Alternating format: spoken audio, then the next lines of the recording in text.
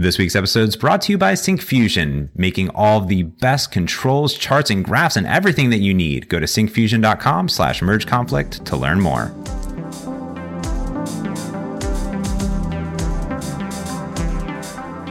Frank, happy holidays.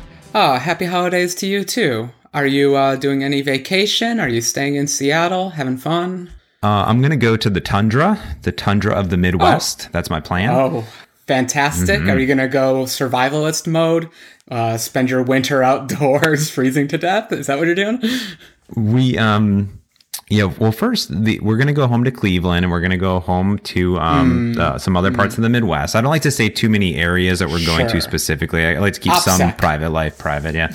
But the easiest way to get to Cleveland from Seattle is to go to Vegas first. This is a fun fact. Oh, okay. Are you taking advantage of this fun fact? Are you going to have fun on your fun fact? We are. We're going to spend, Heather and I have never been to Vegas together, so we're going to go to Vegas. We're going to go see a Cirque du Soleil show, and then we're going to go to Cleveland, head over to Minneapolis, and then come back to Seattle. So we're going to kind of be all over the place. It should be fun. It'll be fun. I'm excited. Yeah. So what about you? That's fun. I'm just visiting my parents. It's something I do every year. Actually, that's not true. I was running off. I was across in Europe last year. So this year, I'm just hanging out with the parents down in the south of the U.S., trying to enjoy a little bit of warm weather. Seattle was getting kind of cold for me there. So it's good to get a little bit of heat and get a little break from it all. That's right. I mean, I remember this time last year, you were taking the train through Russia, correct? That's right. I remember recording in a hotel room, praying that this whole system would work and that Zencastr would work and all of that. But somehow we did an episode, so it worked, I guess. I don't know how we pulled it off last year. That was a small holiday miracle. Yeah, it was pretty great. And I'm glad that how the holidays are falling this year. We'll have a good scheduling recording for everybody. But yeah, I'm looking at the Midwest right now, and it's like negative 10 degrees where we're going. So I don't even have clothes for that. I don't even know how to handle that in my life. Well, I'm more concerned because I am in the South, which is notorious for hurricanes and tornadoes. Every time I watch the news and anytime I see the temperature change by more than 20 degrees, I'm like, I'm going to go stay in a bunker. I'll see you all later. I'm going to the bunker. I got internet and Cheetos. Bye. Oh, my goodness. I'm afraid of windstorms, man. Yeah. So last year for our holiday special, we talked about holiday hacks. And what's interesting is this year, I don't really have any holiday hacks, and I figured we would open up, just talk about what we want to do. I will say I want to do one thing, is I want to figure out how to make a very simple website. In fact, maybe I'll use Ooey for this, but actually, I'm totally going to use Ooey for this. But I want to make a very simple single screen application that just displays some images, a little bit of logic, nothing crazy. Oh my God, I'm totally going to use this. I'm so excited now. What are you trying to accomplish? Are you making a photo sharing app? Are you copying a million other things like Picasso and Flickr? No, I'm just launching a brand. So I want to have just some images and a few simple things. I'm totally going to try this out. So that's going to be my holiday hack of building a very simplistic, easy website and publishing up to Azure and mapping the names in URLs. I wanted to do a little Netduino stuff because our good friend Brian Costanage, did a Xamarin show that's coming out soon. He came to our user group and he gave me a Netduino Wi-Fi, and I was like, maybe I want to really build a Netduino C# powered build server indicator light where it lights up some lights. I have wanted this ever since the beginning, ever since those colored lights with the APIs have come out. I've wanted to do this, and I'm jealous. I saw it once. I think I saw it in the Xamarin office. Everyone's done this, but Jeremy did it. Yeah. It's great. So whenever you get a build failure, it just turns all your lights red, which, when I get a build failure, I get a million emails telling me that. But at the same time, it's fun, right? If we're going to be programmers, let's do it. And you mentioned the Netduino. I don't know if we've talked about it on this show before, but that's a cool little device where you can program .NET code. It's a little embedded thing. You can kind of think of it as an Arduino because it has the same footprint as an Arduino, but you get to program in .NET, our favorite language, or system, whatever. Yeah. So that's cool. You haven't tried though yet? You haven't plugged it in? I haven't tried yet. I have it sitting over here. The problem is that I'm going to be gone. Heather and I were talking about this. I'm literally going to be gone from Friday to Friday. So I only have like a weekend, and I don't really feel like bringing NetDuinos through to TSA security. They get a little not so happy about that. So I've never had a problem, just putting it out there. I know it's a funny joke and everything, but I throw the most ridiculous looking electronics in my bag. And the only trick is I pay for the TSA pre. So that way there's no questions asked, hopefully. But I agree with you. I was actually debating myself. Do I want to bring any IoT stuff with me also? But honestly, it's just too much to carry. And to do IoT properly, you want to have like a bunch of wires and components and maybe even a soldering iron and stuff like that. And it's just not a good travelware thing. So I'm not doing any IoT stuff on this holiday either. Yeah, nice. But it's sad. It's kind of sad, but what are you doing? I'm doing machine learning because you won't let me talk about it on the show. So this is my one way to squeeze it in. Came up with a little idea for what should be a small app, famous last words. Should be able to knock it out in a weekend, make $1 million, all that stuff. Yep. So it's machine learning. I don't want to talk about it too much just in case I fail to do it, but we'll talk about it on the show if I actually manage to pull it off or something like that. But I'm trying to go machine learning just because I got into it pretty heavily this year, but then had to back off for really real work and all of that stuff. Plus, I was definitely getting more into IoT. So I'm excited to get back into a little bit of machine learning and actually produce an app. A lot of the stuff I do are just demos and like articles and talking about it. I actually want to write a really real app. So I'm excited for that. Nice. I like when Frank goes off and builds apps in a week, and then they're the most amazing thing ever. So then we can talk about it. No pressure. No pressure. Yeah, so I didn't really, this holiday season, it's hard because we did an entire, season on holiday hacks. I don't really have a holiday hack that I want to go real in depth in and what our logic is behind it.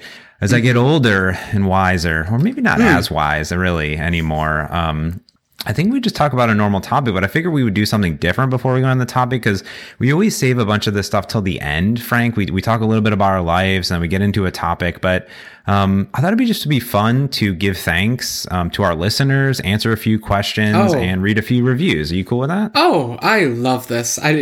We always do beg for reviews or not reviews, but just feedback. It's hard to talk into a void and not get feedback. So we're always excited to get feedback. And as you said, we always give it kind of short shrift. So yeah, I'm totally for this. Let's do it.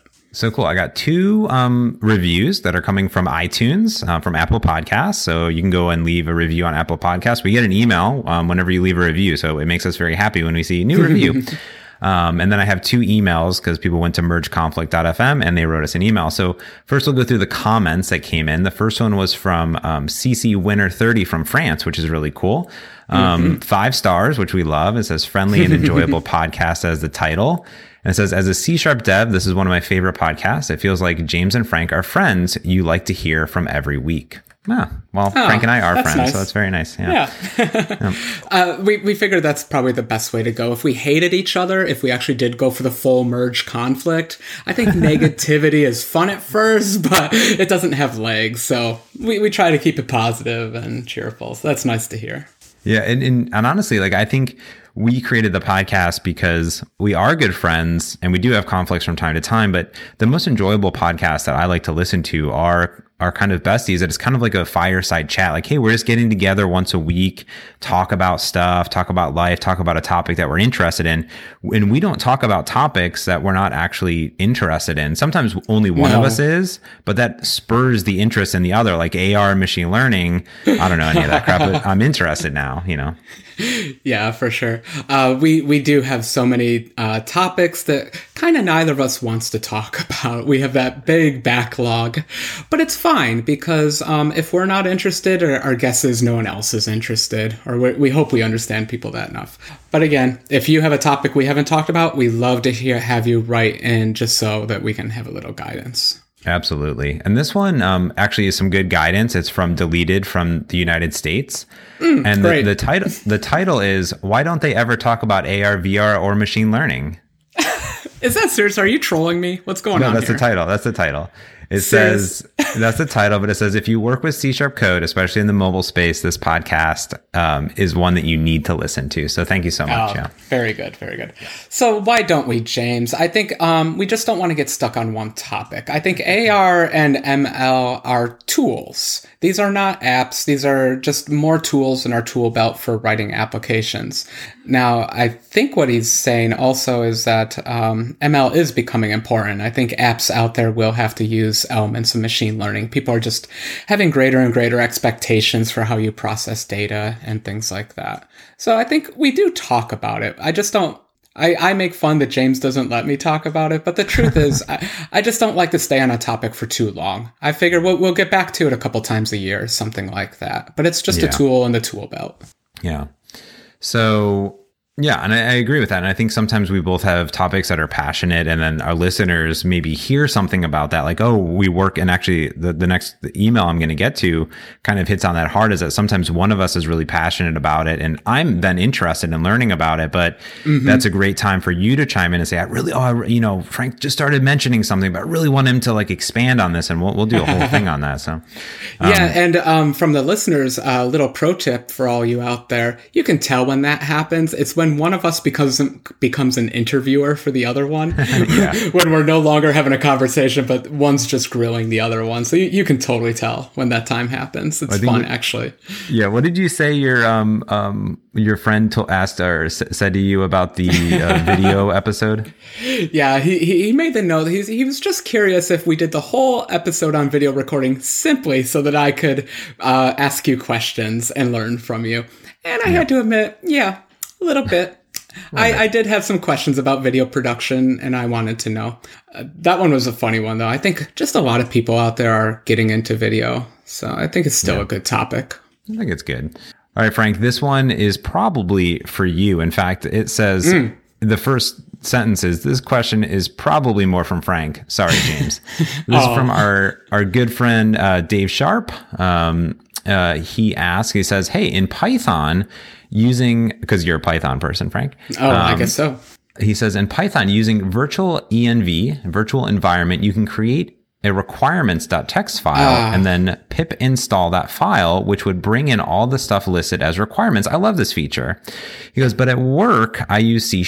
And he says he finds it really annoying to pull down someone else's code from TFS or GitHub, hunt around for references. He says, I know it's not a one-to-one comparison from a tech aspect, but from a developer experience, it's very similar. Is there some similar way in .NET to get references or any tooling that he's just missing out on when you pull down and run references files? Is there something to get that all set up? Yeah. Gosh, it's such a great question. And what is he talking about specifically? Like, what is that thing that he's talking about doing? I don't quite understand. So I'll back up. I think I was complaining at some point in the episode where Python is a little frustrating because it seems like every library out there has different requirements, different specific version requirements for all its dependencies, and Python itself, the language itself, and the runtime.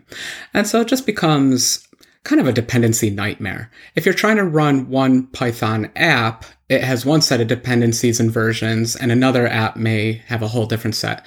This particularly comes up when you're doing neural networks, because there's a million versions of TensorFlow, there's a billion versions of everything. So he made a great suggestion. There is a tool called Virtual Environments, where it's super nice in that you can set up how do you even explain this?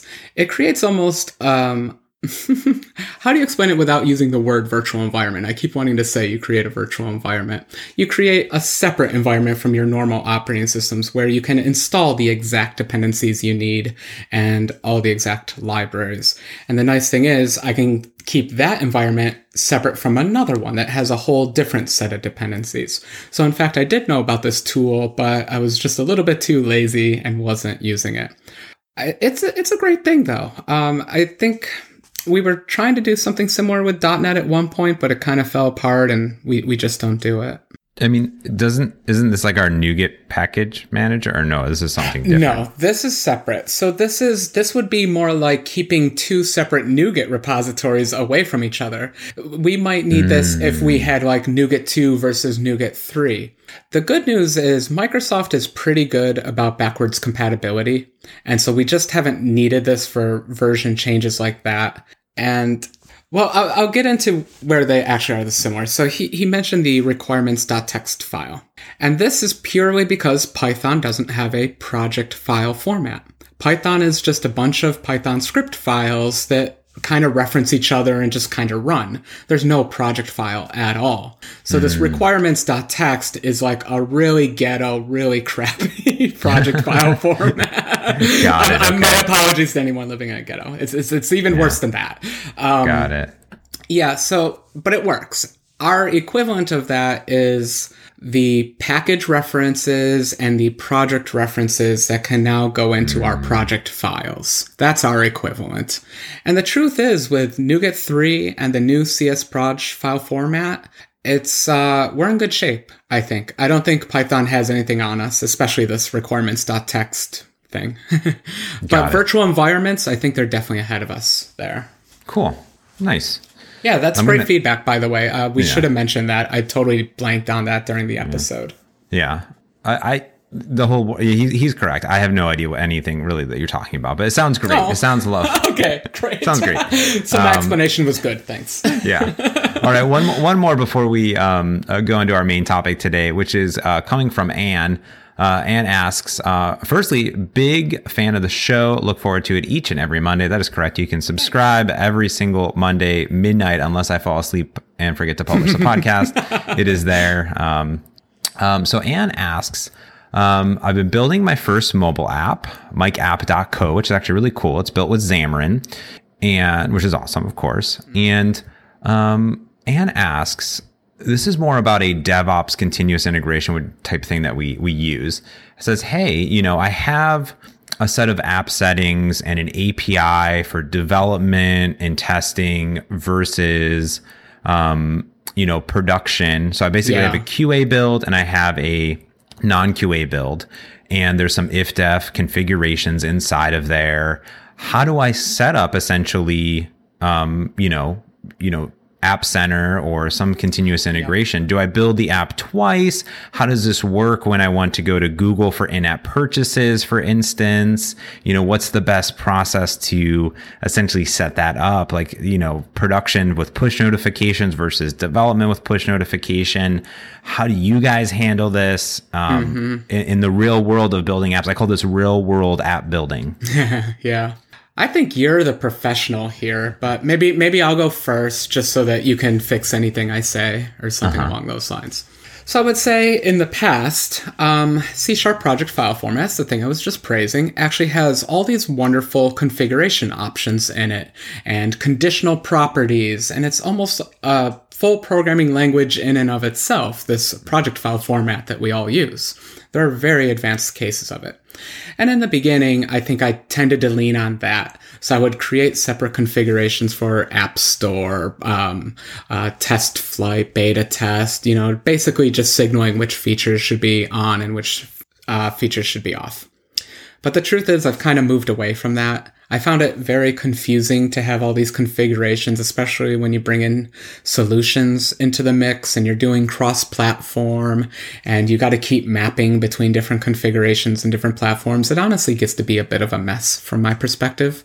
So what I've turned to now is in my CI scripts, I'm using Bitrise right now, I overwrite all the settings I need. So I keep all my secrets in Bitrise. They have secure enclaves there, or you can put them on your own servers and secure those.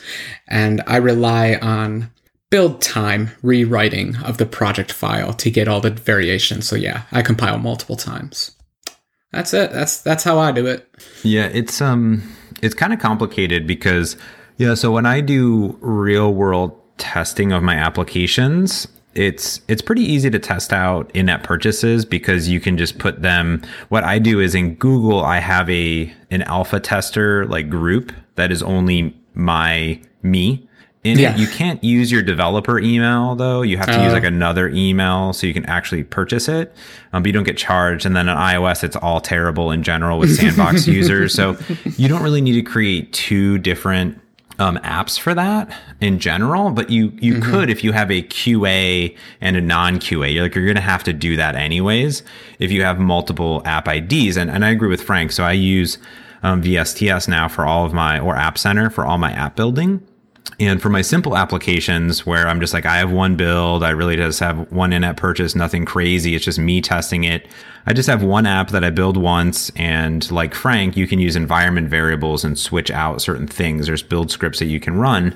And then I use VSTS. So for the live player, for instance, this is a great example. And I have a video coming out. It's not out yet. When it comes out, we'll probably talk about it, and I'll do a follow-up where I walk through how I build and deploy the Xamarin Live Player into a Hockey app with a different app ID that can run side by side the App Store version, which also goes to test flight and goes to beta and goes to all these different things. And I bump versions and I align numbers. And this was a bigger undertaking in VSTS because for Bitrise, which I'd used for a while, I built some custom tasks that were shell scripts and things like that. But I just built and released for VSTS new tasks that allow you to bump your version numbers, change your app name, and also change your package ID, which is really cool. So what I do is I have an internal, I just have like com.xamarin.live and then internal at the end, and then one that doesn't have internal, and you might have to do some switches. That's one approach. Another approach that you can do is take advantage of CS Proj. And I literally for Android one time just had multiple instances of my Android manifest. One was like beta and alpha, but again, it's kind of annoying to manage all of that, which is not great. So I like doing it at build time in that instance. I don't know if we actually necessarily answered your question 100%, but I think that's how I do it. And we turn on and off certain flags at build time for the app that we're building. So when we're in test, we turn on this piece of Hockey app, or we turn it off in this other instance, and that's how we do it. Yeah, and I think you do have to have some kind of split anyway at build time, because you are always going to have secrets. API keys are the big one, where you're accessing a service and you don't. My big concern is, even for like my open source projects, I don't want builds getting signed and using my key or anything like that. So you always have to create some separation between production and non-production. And it just feels like the build server is a decent place to put that split. It's not perfect. I'm not in a team, so I can get away with being a little hacky, but it works for well. Yeah. Well, so thanks everyone for not only just leaving reviews, but writing in. We love it. You can, of course, go to mergeconflict.fm and learn about how to subscribe and also how to leave feedback. So before we get into our main topic, let's take a break, Frank, and thank our amazing sponsor this week, Syncfusion. You know them. You love them. Syncfusion is every single thing that you need when building any application on any platform, because they have the world's best and largest suite of amazing controls, charts, enterprise, big data, dashboards, reporting services. They have over 850 components that you can drag and drop into your application. Those charts, graphs, all these optimized list views, crazy other rotator views, all this stuff that you wish was in the box, but it's so complex that someone else had to build it. Well, they built it for you. And in fact, you can get everything in the free community edition for individual developers that are making under $1 million a year. It's all free. You can just go to syncfusion.com/mergeconflict, learn all about their awesome controls and charts for Xamarin, iOS, Android, web, UWP, you name it, they support it. You just pull in a quick little NuGet package, boom, you have charts, beautiful, beautiful, lovely charts. And if you're making more than $1 million a year or in a big enterprise, they have a flat rate annual fee, which is super great. So it's really simple to start optimizing and extending your applications with Syncfusion. So head over to syncfusion.com/mergeconflict to learn more. And thanks again for Syncfusion for sponsoring this show. Thank you, Syncfusion. Yeah. I was just thinking when you said if you make $1 million or more, I just wanted to chime in. Congratulations. Yeah, you can afford the controls package. Yes, you're doing okay. All right. So now that we're 25 minutes into this podcast, I think that what should one we thing talk that, about? well, one thing that I did recently, and this is a combination of me, you, John Dick, and a lot of input from people. And we talked about it last week about Monkey Cache, my new caching library that is really good for caching small little pieces of data here and there, like web request information. One thing that was interesting about that is we in the past had talked about .NET Standard and .NET Core and new project types. Yeah. And I decided that for this instance, I would listen to Oren Novotny, yes. Microsoft MVP, developer of CS Proj extraordinaire. Is that what he is? I think of him as the angel and devil on my shoulder. He's both. He plays both roles. Frank, you're doing this the wrong way. Frank, it's okay. It'll work. Oren sits on our shoulders yelling at us. That's pretty accurate, to be honest with you. And so Oren said, in my traditional way of doing this, I would create a new spec, which would be a way of describing my NuGet package or NPM package for people that aren't NuGet, or CocoaPod, right? Of describing how you're going to build it, what the information is, what DLLs are inside of it.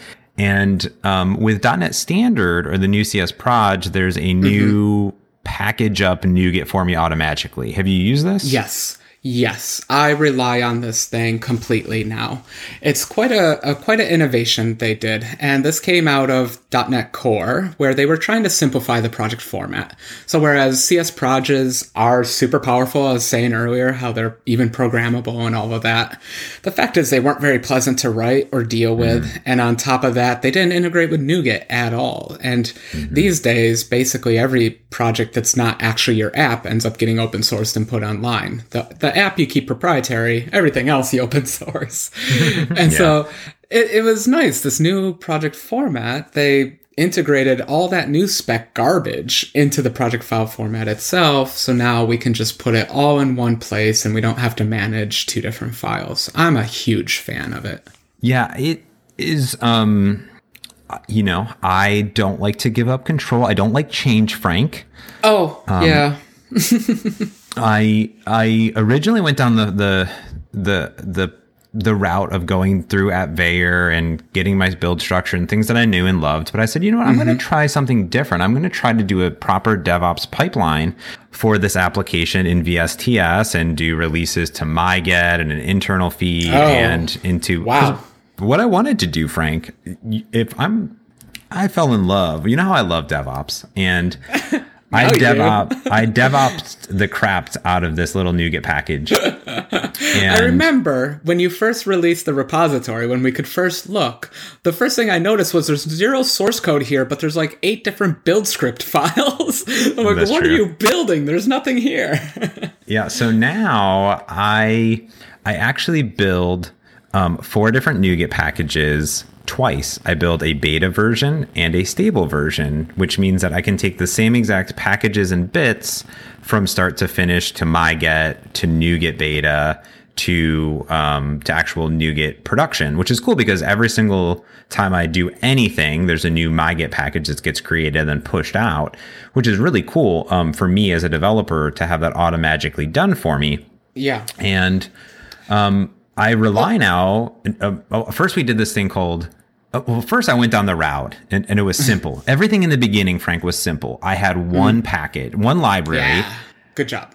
That had one library, and that was it. And I said, I'm going to have one library, and I just click that button, and it's going to do everything for me automatically. And it's going to be .NET Standard. I'm not going to use any platform-specific APIs. Right. And then that didn't work so good. What? This is just a simple library. What does it need that's platform dependent? So the problem then became in this library that it's really important that you store this information in correct places on the different operating systems. Oh, yeah, that little one. Okay. So the problem here is if you're not an iOS developer, Apple takes very seriously where you actually put data files on the phone. And there are basically 2 important places, the Documents folder and then the Library folder. The Documents folder is special because it gets backed up with your app and people's phone backup. So if you have data that the user entered that they want to keep between purchasing new phones or losing their phone or all that stuff, you need to make sure you put that in the documents directory. Whereas for something like a Monkey Cache, Apple specifically says cached files don't go there because a cache by definition should be renewable. You should be able to re-add whatever you put in there. It's just an optimization. So please do not put just these files that you can reobtain at any point. Don't put those into documents. You're going to make people's backups too big. And, well, yeah, that's basically it. You're going to make their backups too big. Yeah. And I immediately was like, okay, we have this thing called, everyone's gonna be like, why don't you just use environment get folder path and special folder? And I was like, yes. And then the problem there is that by default, the My Documents gives you the thing that's backed up. So then Frank said, well, hey, just look at the assembly and see if there's a Xamarin iOS or Xamarin Mac, and then reverse and do that stuff. Let me define let me make that point clear here, though. A lot of people, like, if you see a dependency on Xamarin iOS, or I need to do something little with Android, I need to do something a little with iOS, you don't need to take a full dependency on iOS and Android. .NET, one of its powers is its reflection capability. So if the code is there, you can access it, and you don't need to take a hard dependency. This would be a very soft dependency. Now, a lot of people get grossed out by this. They're like, oh, you're not type safe, and you're not, I don't know, enterprisey something, but that's all BS. So the truth is, you can do soft references, and honestly, they're better than hard references in a lot of cases. So I think I was trying to make an argument to you to just do a soft reference like that. So I was really, really close, because on all of the platforms, it would have been, I could have almost done that, and it was really valid, but then it kind of got a little gross. And then on Android, like, it just wasn't, the correct cache directory just wasn't going to work for me. And UWP, actually, I don't really know if it ever would have worked, because I really wanted to get the app data local thing. So anyways, there's so minimal code, and my good friend Aloise, who made Microcharts, he actually has a NuGet or a GitHub repository where he outputs every single special folder in .NET Standard and shows you what it looks like on iOS, Android, UWP, and .NET and Mac, which is really fun. We should link to that. That's a good resource, because it's a great resource. When we were talking about this, I'm like, I think you can access that directory without this hack, but I don't know. And yeah, so that's great if he actually explains it. Yeah. So then all of a sudden I said, I'm going to now have different projects. And then Oren says, no, use multi-targeting. Do you know about multi-targeting? Oh, I know multi-targeting. I had to implement it for continuous. Don't forget, I rewrote MS Build. So I know exactly. So multi-targeting is fascinating. What they're trying to prevent here is something that I've done basically with all my projects, and that if I need a platform-specific version of my project, I duplicate the project file and change everything except for the target platform and a few settings. And we all know that's terrible. What we would prefer is just to have one project file. That's where .NET Standard's nice, but .NET Standard won't let you access platform-specific stuff. So Microsoft invented this thing called multi-targeting. Now you can have one project file emit multiple assemblies, one for each platform, and you can put platform-specific code in each one. So it's kind of a hack, but kind of awesome at the same time. It kind of gives you the power of shared projects, but still creating an assembly.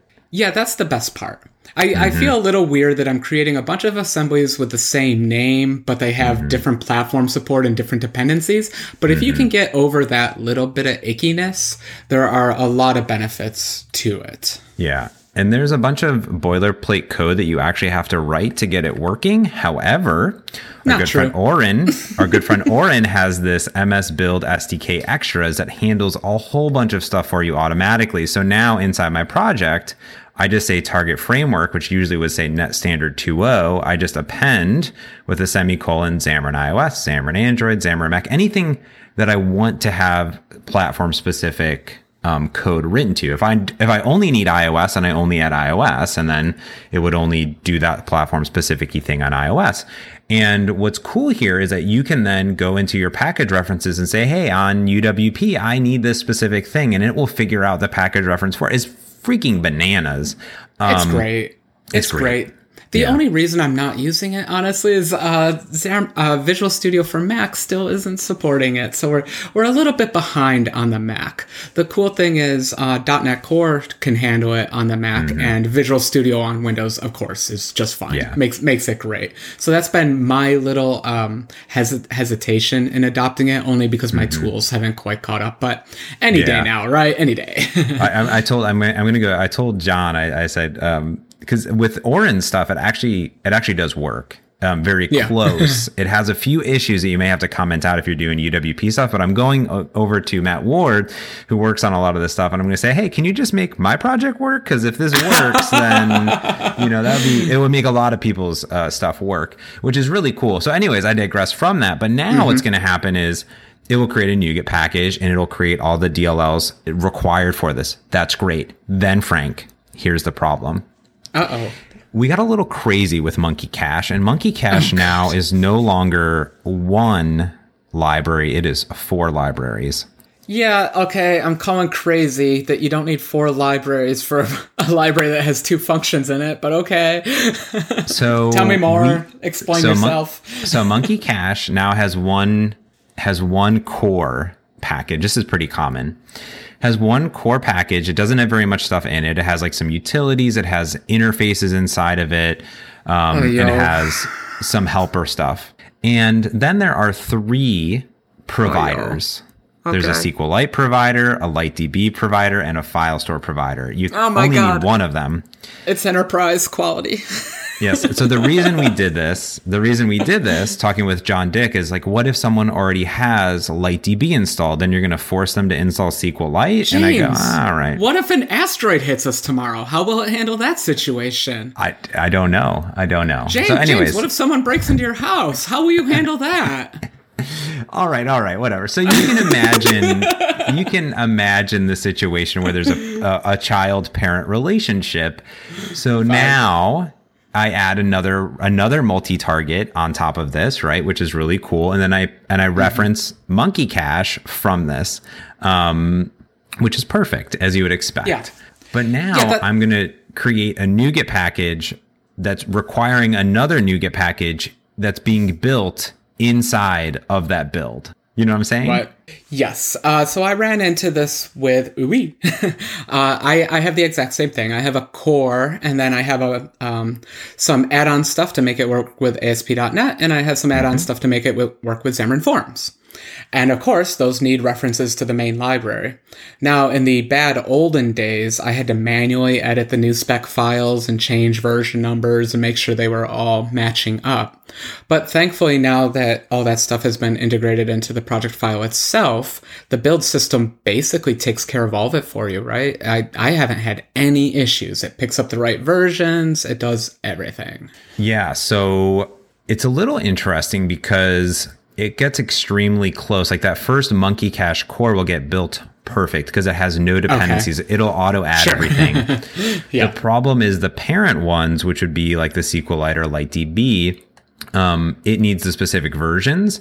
So there's a little trick, and I guess they're going to fix this in the future, but there's a little trick, which is when you're building it, the specific packages, you just simply, you tell it to restore, build, and pack. So those are your MS build arguments. And at that point, you pass in your package version, your assembly version suffix, version, and assembly file version, any of your version specific for this build. And as long as you tell it to restore, build, and pack, it will automatically figure out the child stuff that it's working with. And it honestly, I have this all building and working and running hundreds of tests all in VSTS and then deploying automatically.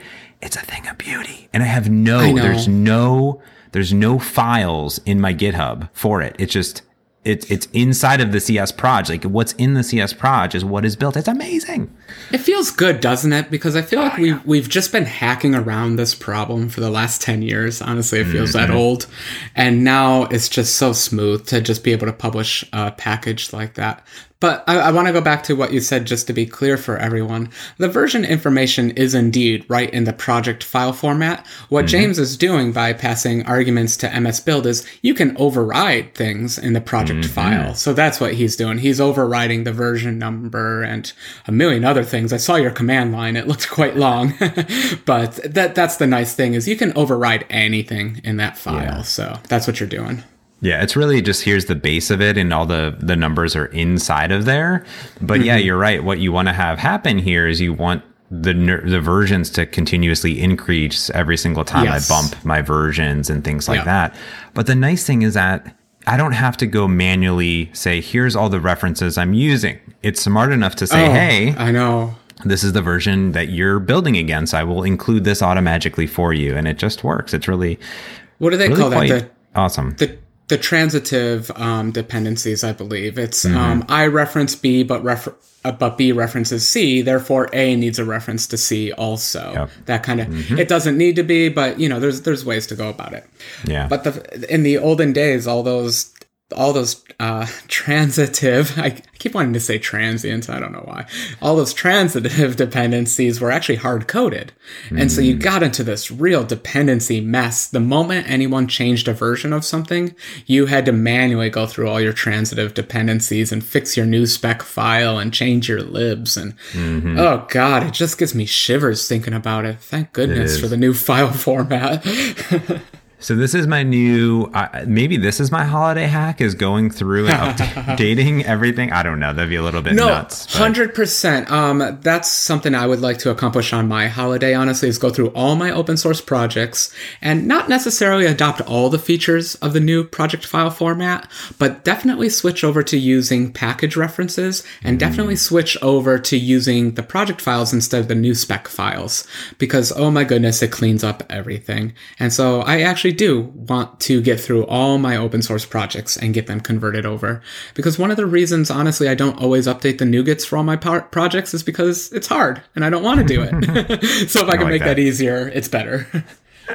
I like that. All right, Frank. Anything else you want to talk about? Oh, I think we could talk about NuGet all day, but we won't. This was a fun episode. We wanted to have a little more chit-chatty episode for the holidays, keep it upbeat. Maybe we sing some carols. No, never mind. We won't do that. But no, NuGet, it's good. Embrace the future. Don't listen to James. Embrace change. Change all the way. There you go. Exactly. Well, Frank, I hope that you have the most happiest of holidays and have safe travels to and from wherever you're going in the next few days. And I'll be back for New Year's, so maybe I'll see you around then. And I think our next episode will be on New Year's Day when it'll come out. So that'd be pretty great. Yep. Man, I'm just sitting on the couch eating cookies. You're the one traveling, so you be safe. All right. All right. Sounds good.